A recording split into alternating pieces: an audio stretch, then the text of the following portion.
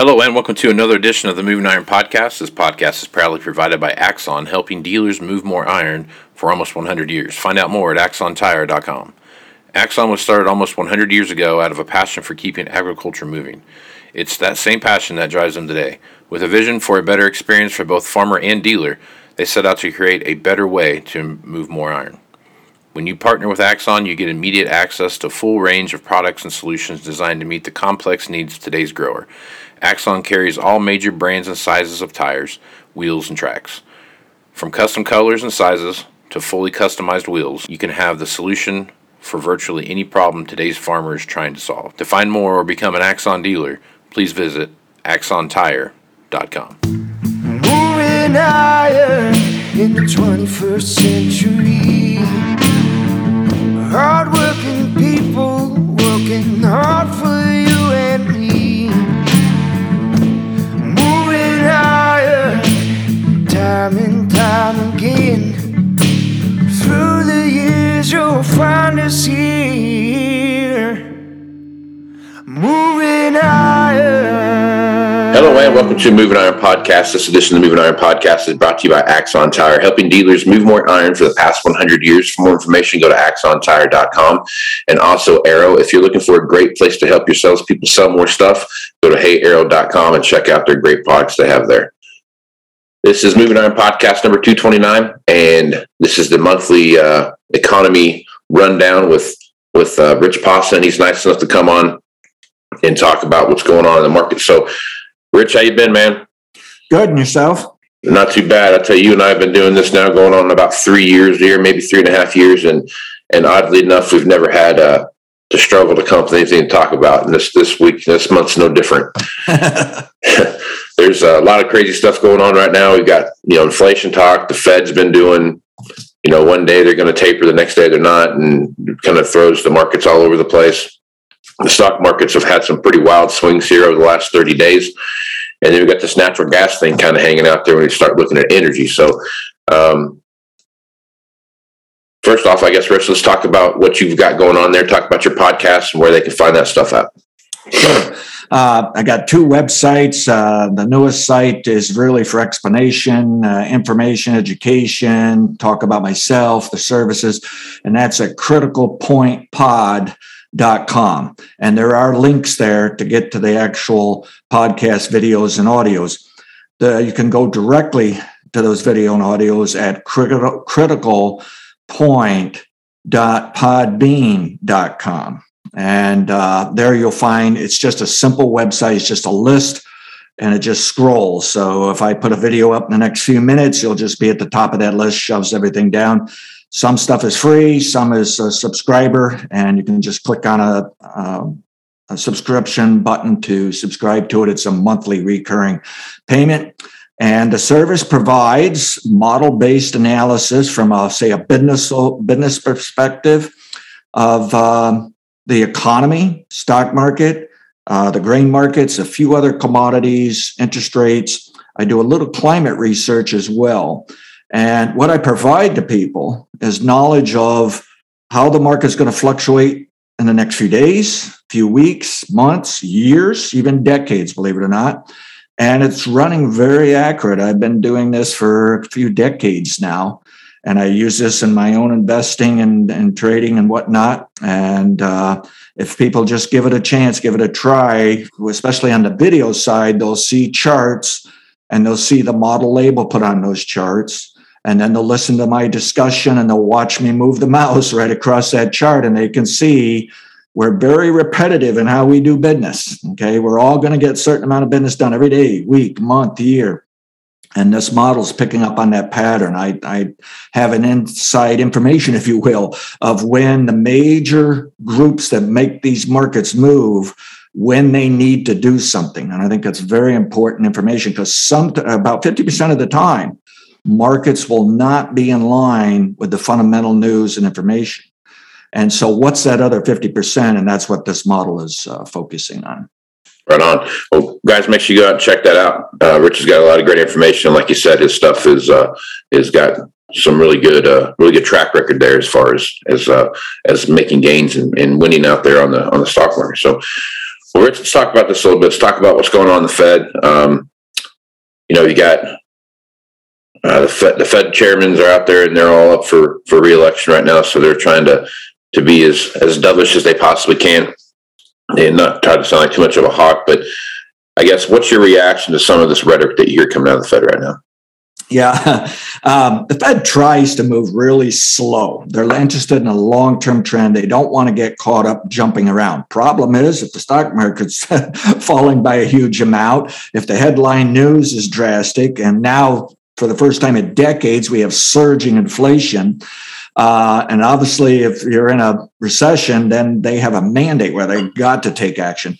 Otherwise, they'd like to smooth things out, take their time at trying to manage what's going on in our economy and specifically financial markets.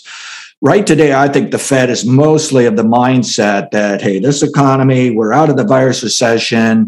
It's going to take years before we have to worry of something else blowing up and have another recession.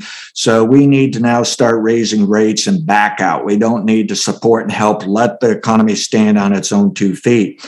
So they're ready to do that. And they kind of gave us hints in the last meeting they may start next year of raising rates. They also said that maybe by year end, they're going to start tapering, which means they're just going to cut back, meaning they're buying bonds and various debt instruments to take it off the balance sheet of banks so banks can just go out and loan more. Okay. And that helps stimulate the economy, keeps things going. And what they're now saying is things are good enough. We don't need to do that. Banks can stand on their own 2 feet and continue to loan. So they got to taper. And the markets do get nervous over that because they feel like it's kind of a way to actually raise interest rates when in theory, the Fed's saying, well, that's not it. We're just cutting taper. We're not truly raising rates. But the market can get a little nervous over that at times. Now, in reality, however, the market should think of it as long-term, that if they're tapering, it means the economy is safe. It's probably going to stay there for quite some time. So we should want them to taper. But it's fascinating how on a short-term basis, people get a little nervous and they'll sell some stocks. They get worried, oh, they're going to jump the rates too fast and hurt the economy. Tapering shouldn't do that. If rates are jumping, it's because of the free market overreacting, in my opinion. Now, once they start raising rates, it's a different story because generally the whole world of interest rates is going to follow or lead the Fed higher. And we want the Fed to eventually raise rates because how it works is when the recession comes, the bad times come, the Fed wants to lower rates, pump the money, help out wherever they can. Well, if you're already at zero rates, how can they help? So they've got to raise that rate during a good economic time. So when the bad time comes, they can lower it. So this is really it's really like a script or a textbook for them. They know what they got to do. They're going to do it eventually. The key is especially like if we go into default over this debt ceiling, obviously that's going to shove them off. So there could be things where they suddenly flip on us, change their mind, say, we're going to wait a while. And it's just because it makes them a little nervous that if they do it, it's going to make even the markets more nervous. So they're kind of stuck in a tough spot. If they raise rates, some people get upset. If they don't raise rates, some people are going to be upset. Right. Yeah. Kind of a damned if you do, damned if you don't scenario, huh? Yes. Yep. Right on. All right. So let's talk about inflation a little bit. So that's the key. That's definitely something that's happening right now. I mean, you go to the grocery store and start looking around at what it costs to buy just your milk, bread, eggs, some meat and those kind of things. That's drastically higher than it was this time last year. So I guess as you take a look at the inflation situation that we have, what are your thoughts there? So inflation's running, over 5%. I believe it's going to top out this year. I am getting a little concerned and that it's going to last just a little bit longer than I think on into the end of the year, maybe the start of the year, but I still believe it'll back off next year. The reason I think it's going to hang up a little longer is we got an issue over in the energy side where European energy prices have just exploded. It's unbelievable. Okay. It's right straight up when you chart them and they got a serious problem. It's probably going to hurt their economy. Okay. China has a similar issue. They're very tight over there. They're seeing firm prices. So this is worried, even the U.S. and the world for that matter, that there can be a contagion, that these energy markets just are not going to have the flow they should to put a lid on prices. So our prices are jumping. And a few months ago, I made a call, long-term call, and for crude oil to come down. I said it'll go down and lower into next year. I said most commodities should roll over. It's going to help my lower inflation story for next year. And it was working fine. Oil prices were coming down. Then this European thing hits. And my model did say, hey, it's time to run oil prices back up, but it should not go to a new high for the year. Problem is, once that European thing got going, then the model said, guess what? It's going to go higher than we think. Well, it's already punched out a new high as of this week for the year. And fortunately, months ago, I warned people there could be a third opportunity for this to top out near the end of the year here. And the problem is we're going into winter too. So how much can that add to it? And there are people thinking we're going to have a cold winter. I don't have an opinion on that right now, but you could just see people they're making too big a deal out of this energy, and there's really enough energy. And with crude oil going over $80, I'm convinced it hurts our economy. So we got to be a little nervous over that. I don't think it'd be serious enough to, it's not going to trigger a recession on its own, but it's just going to clip. I mean, pretty soon people are going to say, well, I'm paying more at the gas pump, paying more to heat my house. And so they cut back on something else. And so I'm not sure all commodities are going to follow crude oil higher because of that idea. People are going to cut back on other things. But I will say this commodities could have a little better support than I think. I can see it. Cotton just knocked out a new high for the year. Looks extremely strong. In my opinion, it's way overpriced. But what are you going to do? It was very, very quiet market for 4 months. And then all of a sudden, bang. And I'm wondering what other commodities are going to hang in there a little longer than I think before they pull back. But I have not changed my forecast to pull back next year. But I am concerned that fixing the supply chain is going to be a little slower than I thought. I kind of thought we'd be over it by the first quarter of next year. Maybe it's going to take a little bit longer. I almost think the markets are kind of making too big a deal out of that. Really, the supply chain, in my opinion, should hold commodities back because you can't ship them as cheap as you could. You can't even ship them on time the way you could, especially the ocean freight shipping, which is outrageously high price for freights for ocean ships, cargoes. So I got complications there that may hold this inflation up. And then the Fed this week even come out and said, maybe inflation is going to stay up a little longer than we thought. And it was interesting. Commodities picked up the pace. That might have been coincidence, but I wonder if at least the speculator isn't back to buying them somewhat. But again, I look out to next year and I think this is going to blow over. And when you look at things like the grain markets, we're already refilling the grain bins. So there's not as much upside for the grains as there is in the inflation story. Okay. Cotton, you can argue we're not filling the warehouse as fast as normal. I shouldn't say fast as normal, but it takes a while. Cotton harvest can be quite late compared to, say, grains. And maybe that explains why the prices are rolling higher on cotton, that they're still kind of tight there before they can get their hands on new supply. So yeah, I'm not concerned. Inflation stays up a little higher, and I think a little longer. It will set back next year. Very convinced of that. But keep in mind, my super cycle forecast and major long-term forecasts suggest higher inflation this decade, and perhaps even into the following decade. So I say it backs off next year, but over the years, there'll probably be other developments that will put inflation rate back up again. If you look back the last 3 decades, we've had quite often inflation 1%, 0, minus 1%. And then, of course, you get a recession and you sometimes get minus 5% inflation. We're now set up, we're going to spend most of the time of this decade above 0. And we're probably going to spend above 2% more often than normal. And the Fed's been wanting 2%.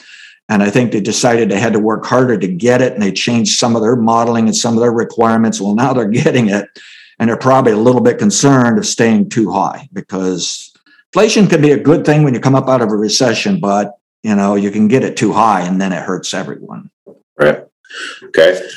So now that inflation and the Fed and those kind of things kind of lead into what we see happen in the stock market. Stock market has been, it'll be off 500 or 600 points, and then it'll rebound, 800 points, and it'll drop off 500 or 600 points. We have some pretty massive swings in the market right now over the last 30 days.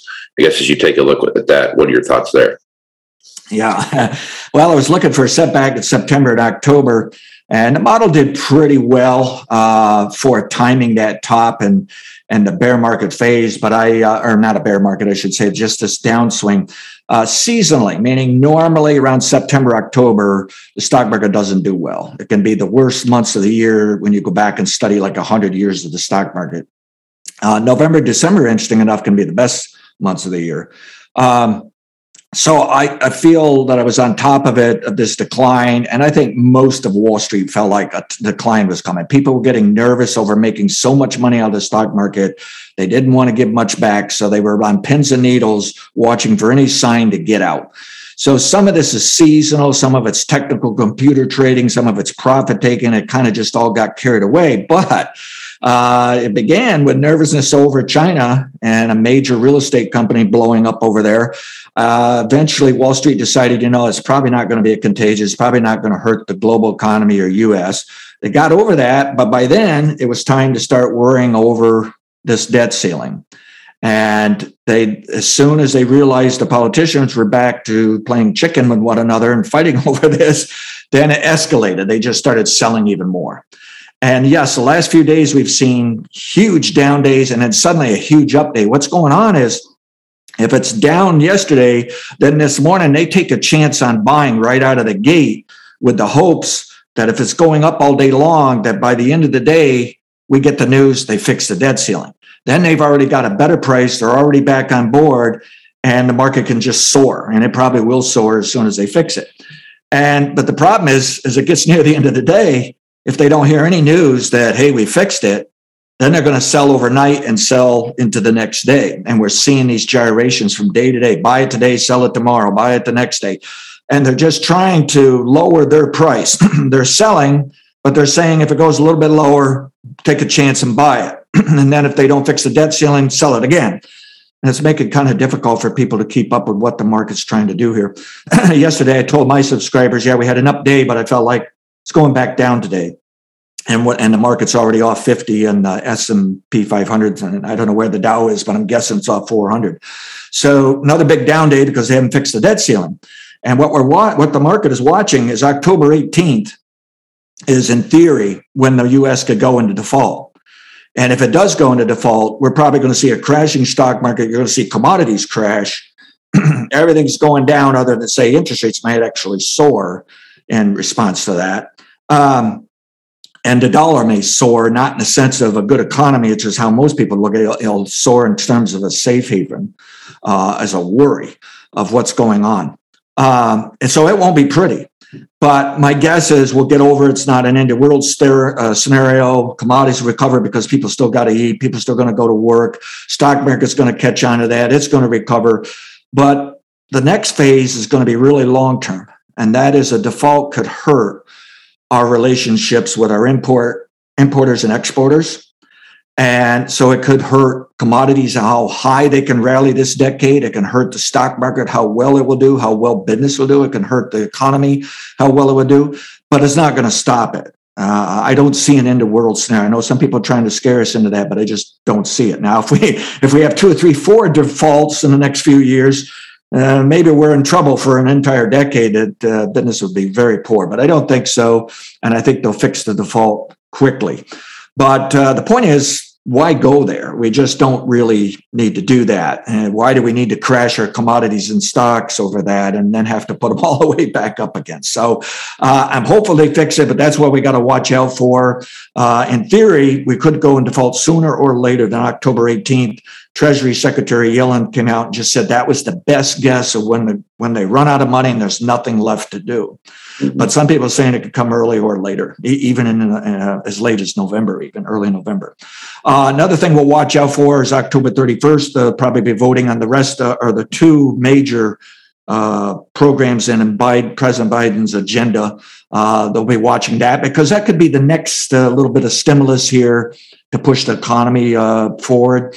And then in December 3rd, unfortunately, even if we fix this debt ceiling right now, December 3rd, we'll be back to voting over the next phase of funding that relates to that debt ceiling, actually.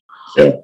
So we can have some twists and turns here for a while. But my model is saying, even though we've hit this bumpy road, that's about all it is. That The economy should still grow to late this decade. And for anybody that hasn't been listening to me on this, the economy, as best I can tell for the history of this nation, and I think I can prove it in Europe going back hundreds of years, believe it or not, we basically build economy for 7 to 12 years. We have a recession for 1 to 3 years. So it takes us about 7 to 12 years to get to a point when something breaks down, that we just can't borrow anymore. We can't go have more debt.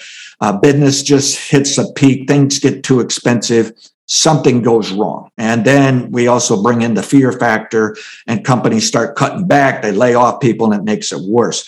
And it's interesting. It works, I want to say like a clock, but when I say 7 to 12 years, obviously that's not precise.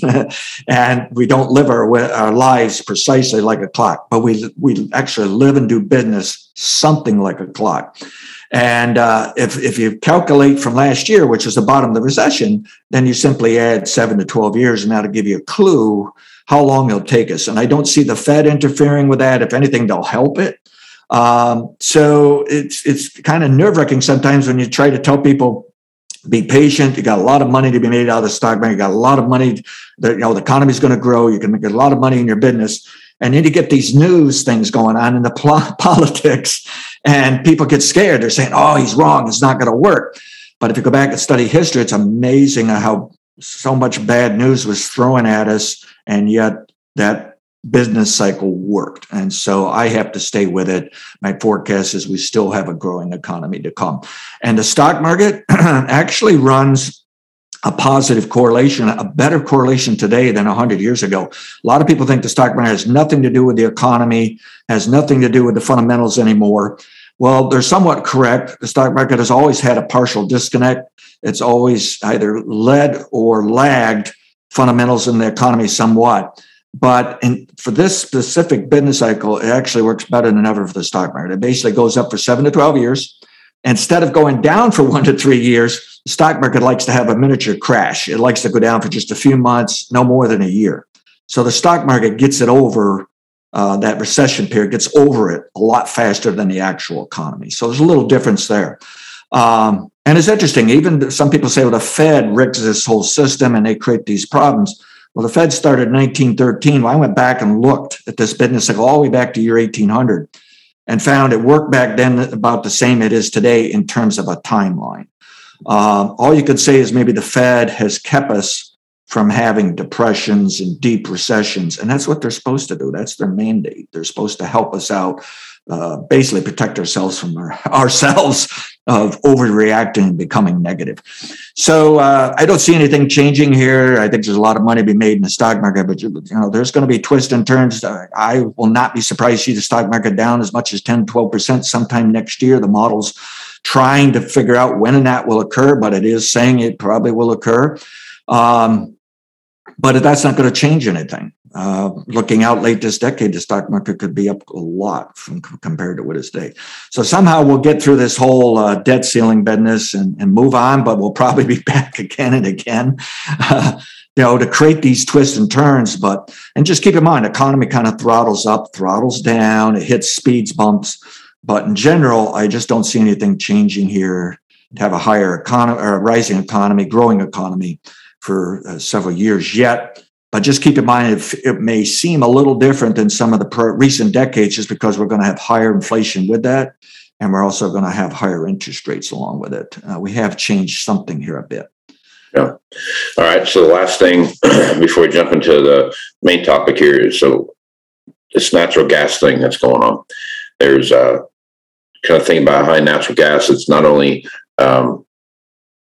heat and electricity and those kind of things. It's also fertilizer. So I guess when you look at what's going on with natural gas and the soybean prices that we see there, farmers trying to lock in their input costs for 22.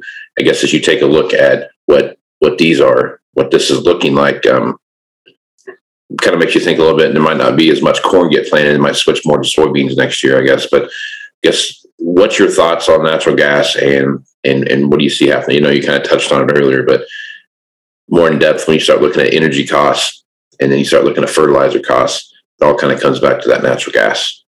Yeah. And we've seen quite a while of natural gas trading in that $2 to $3 area. Now it's over $6 or something, like just exploded straight up.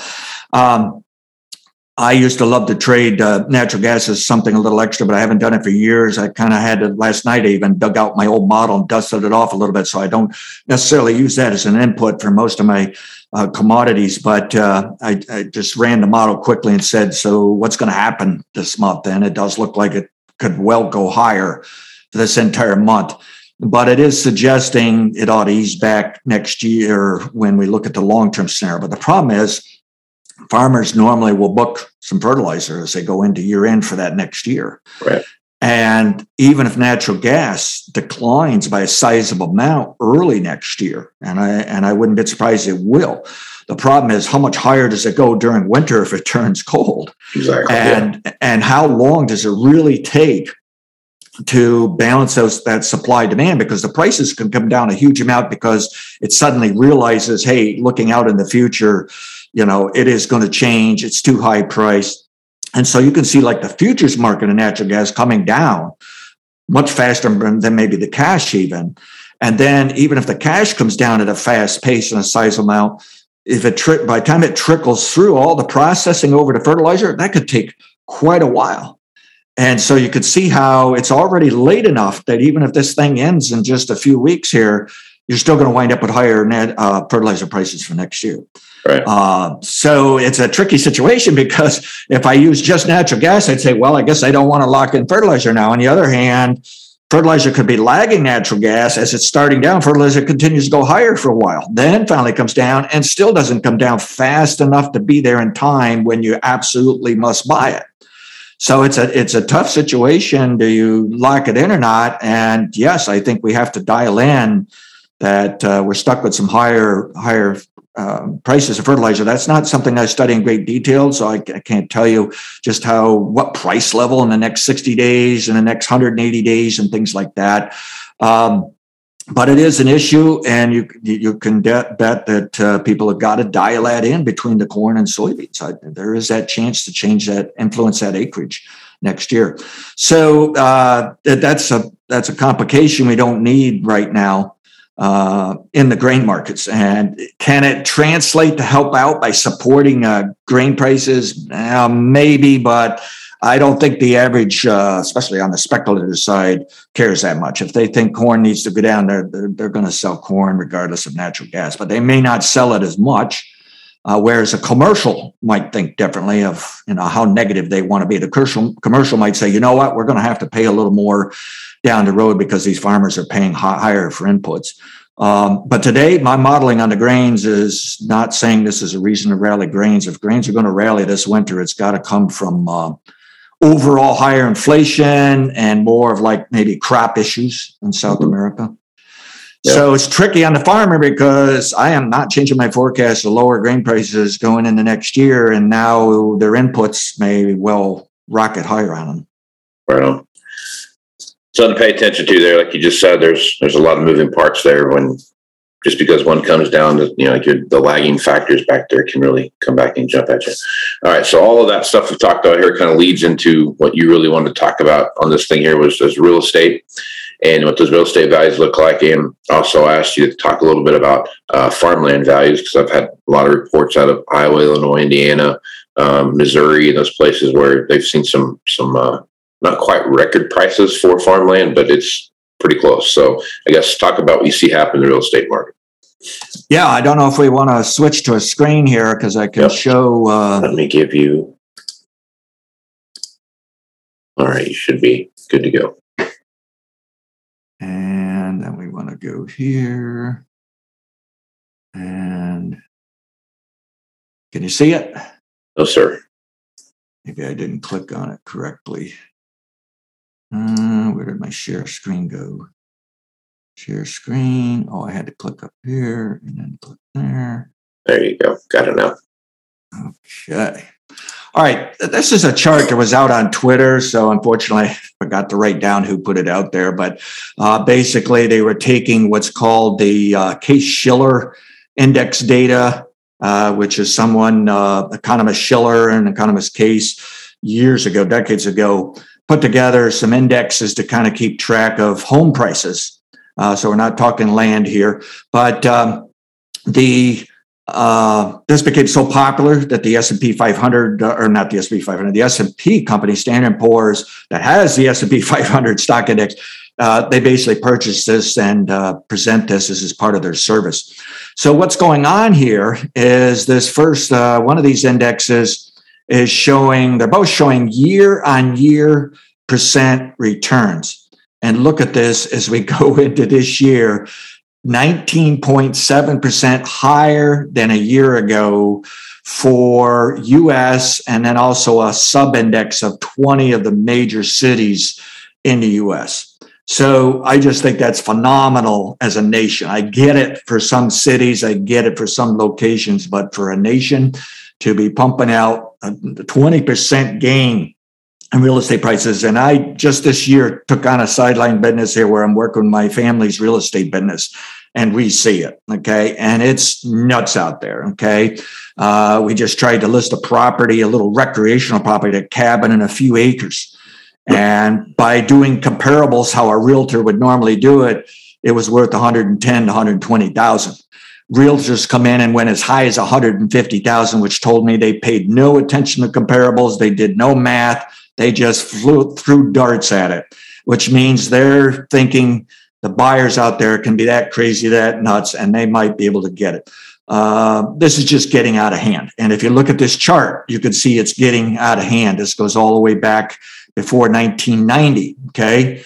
So we know what's going to occur sooner or later. These yields are coming down. You're not going to make as much money year to year out of your home. Okay. Or buying and selling homes, flipping homes. Now, I didn't bother to label this chart, but I actually have a model in my real estate model that doesn't use this chart. I use a variety of other things, but I could label some of the more important points, bottoms and tops, that there is a business cycle going on in real estate.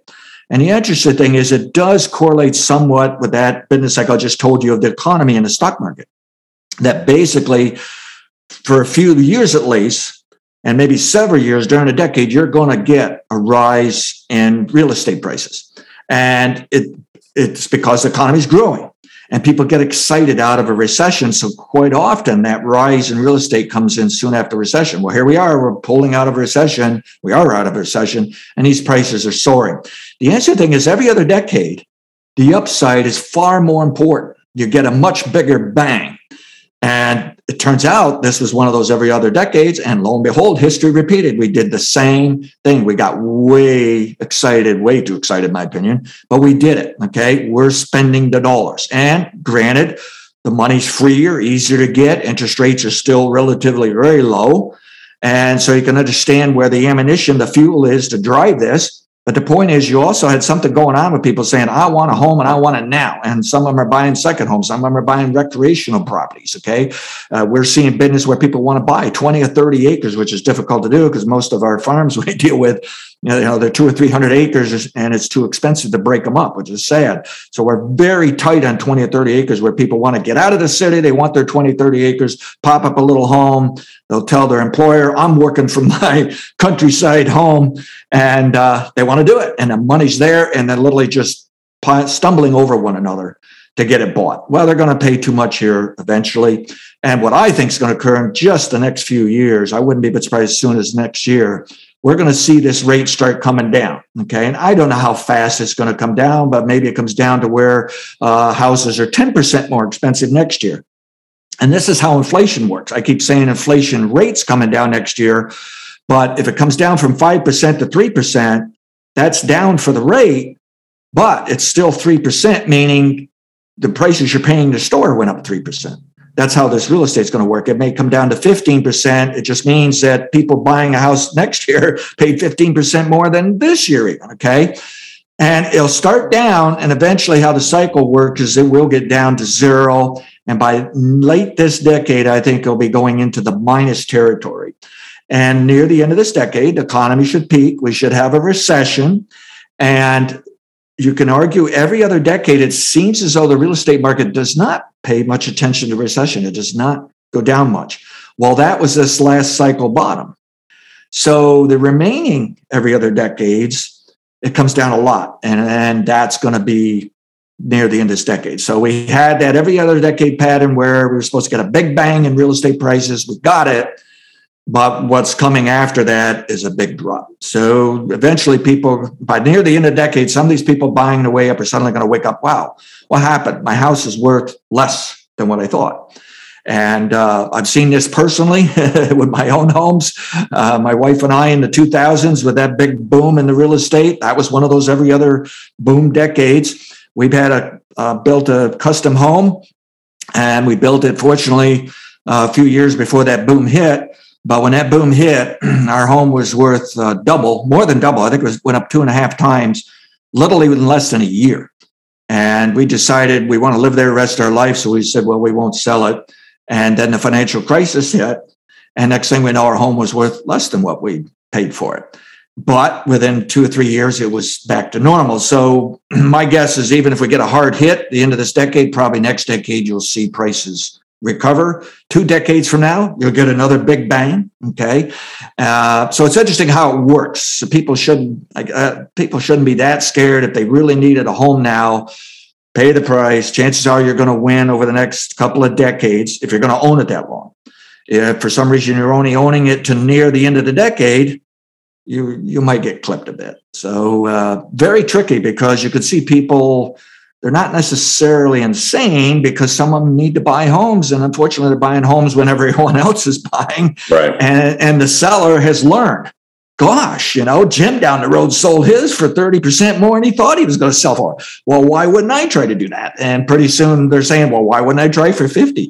It's a crazy market out there. And I do not see anything that's going to change this. You're going to have an asteroid hit the planet here before the end of the decade. And then, yes, everything may crash. And then I'll say, wow, you know what? This business cycle didn't work for the first time in hundreds of years. And first time since I've used it in my career.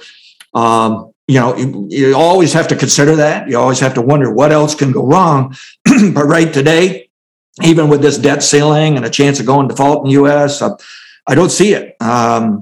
It's going to, we're going to get inflation this decade. We're going to get higher interest rates. Economy's still going to grow. Stock market's going to go higher. We may still see real estate move a bit higher here over time.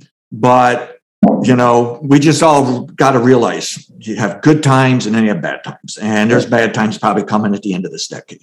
So now farmland prices. Farmland prices. I got a quick question, Rich. Okay. All right. So on the housing side, all right. So out here where I live at, Scottsbluff, Nebraska, sleepy little town in the middle of the far western edge of Nebraska, and I've bought and sold 3 houses here, I think. 3 houses, and every house that I've sold, except for this last round, right? That's the one I just sold and the one I just bought. You typically took anywhere between 6 months and a year to sell your house, right? Not that many people moving into town, all that kind of stuff. Well, here of late, any housing, it's tight. I mean, every house that's up for sale is getting bought. So if all these people are buying houses, in Scottsbluff and near, the countryside of New York and those kind of things, if everyone's buying something here, where's the gaps at? Where are the gaps at in the marketplace? That is it that urban development that is more urban? Is that going to be all these high priced apartments and stuff like that in downtown San Francisco and Chicago and New York and those kind of places? Is it the suburbs of the major cities where people are moving out? I mean, where's if one place is climbing, there's got to be someplace else that's lagging. So I guess where have you seen that anywhere in your models or in your research?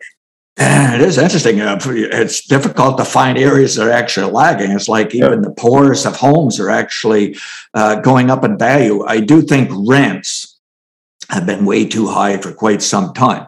So obviously, especially a young couple, they're trying to save. If they could just get the credit, they know they might as well buy the house, because really interest rates are still so low that, and you can argue some people are saying that's why these prices shoot up so much, though, because interest rates are so low. And it's kind of like, if we had higher interest rates, we wouldn't see prices rally this much. So there is a game going on there, a balance. You're either going to pay more to the banker, you're going to pay more to the seller of that home.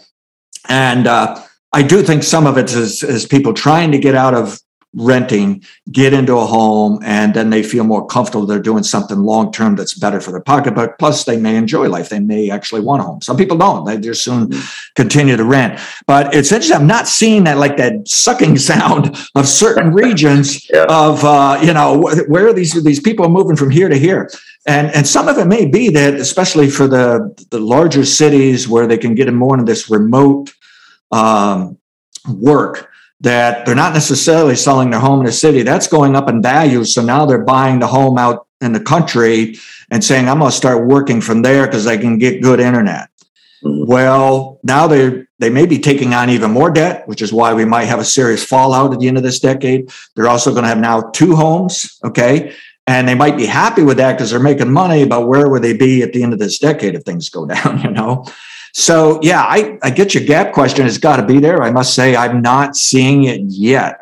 It should show up eventually, because what will happen is that's where this demand's going to stop.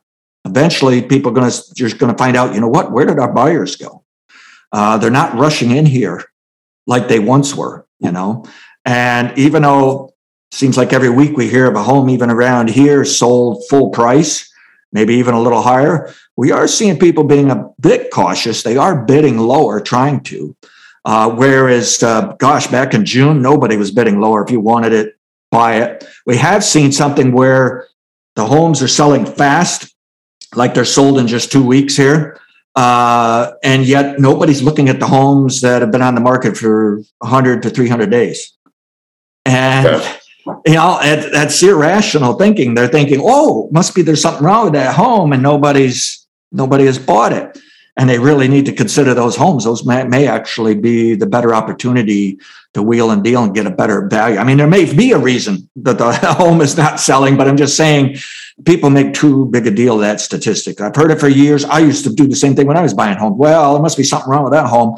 Now that I'm in the real estate business, I realize people say that all the time, but it's not a correct way of thinking, not a good way of thinking. Yep. There's got to be a gap there, I had not seen any evidence. And I think by the time we do, we're also going to say, you know what, the demand's kind of peaked here. They're backing off, and the reason is you've just run out of those people that were rushing, say, out of the city to go out into the country, that they bought all they can buy, and then pretty soon, maybe you see people within the city saying, actually, there's some decent value in the city, and it does. For the history of this country, you've seen things swing between the city and rural America, back and forth, of population movement, demographics. So, but like I say, I don't see a lot of evidence of that gap. It's almost seems like everybody's buying. It's insane. Right. All right, so let's jump over and talk about farmland. That is obviously commodity prices are up, and that's a big driver in farmland values, I guess. So as you take a look at the farmland values and what you see out there right now, are you seeing a similar reaction to kind of like the chart you have up there?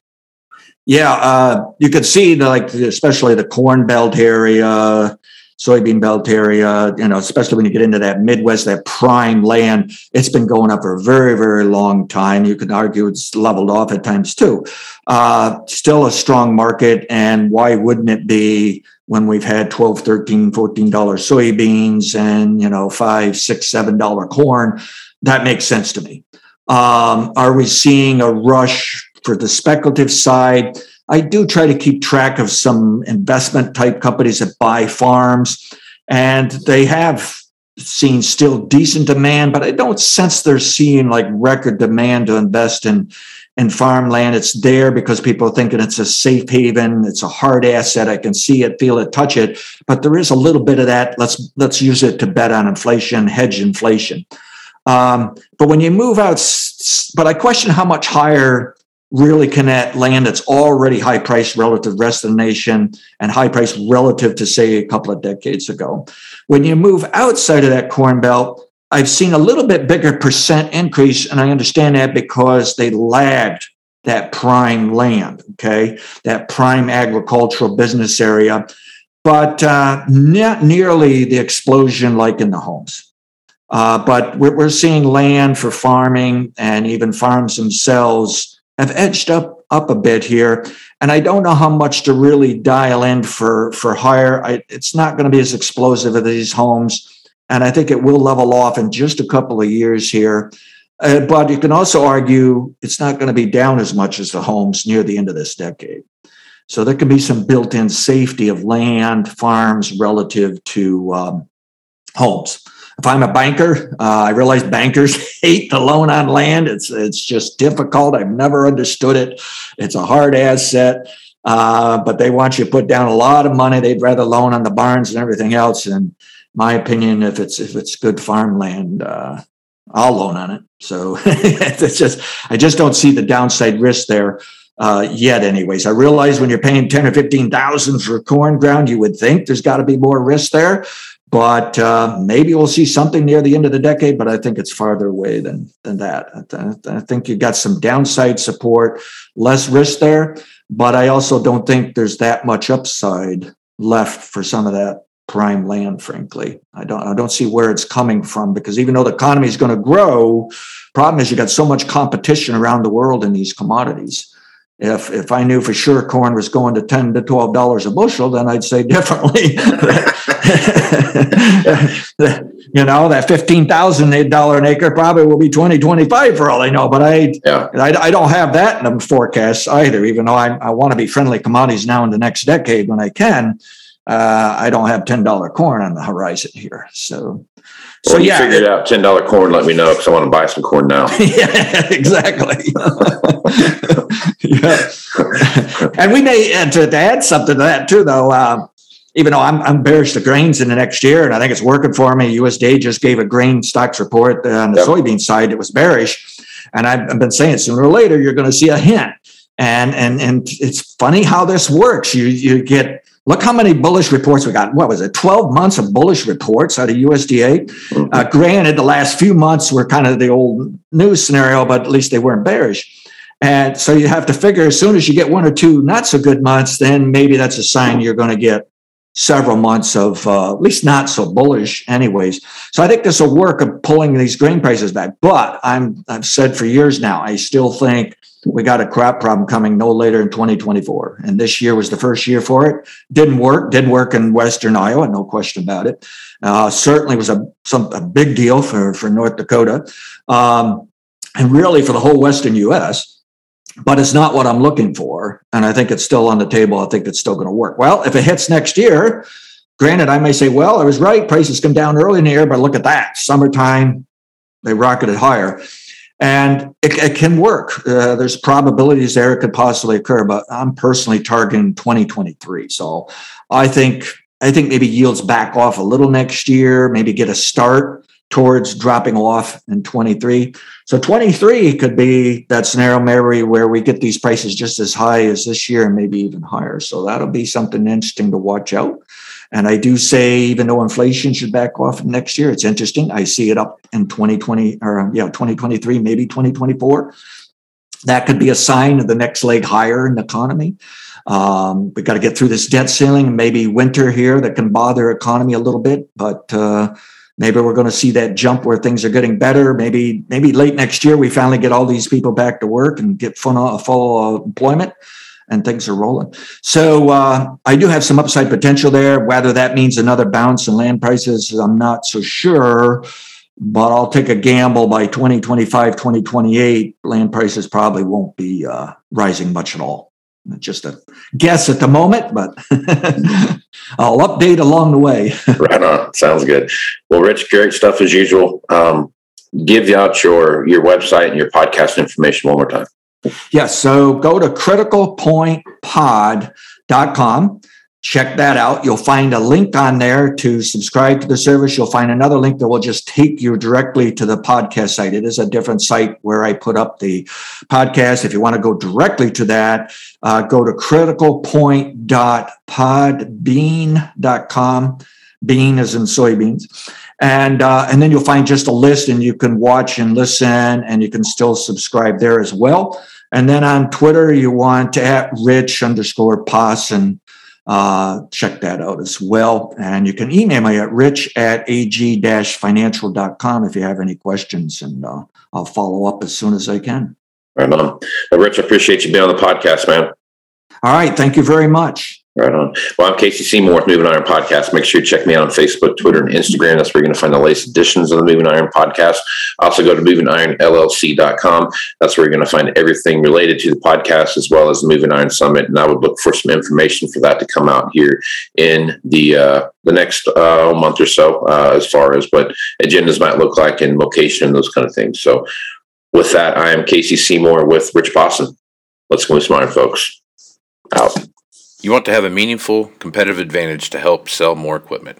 Whether you represent the sales, parts, or management department of an implement dealership, there's a surprising amount of complexity when it comes to tire, wheel, and track technology. Let Axon worry about that so you can get back to supporting your customers. Axon has leveraged years of experience to create a streamlined process that gives you a proven path to help today's grower and sell more equipment. The roots of their organization go back almost 100 years to the invention of the rubber tractor tire. Supporting agriculture is the number one driver of Axon from product development through sales and service. To find more or become an Axon dealer, head over to axontire.com.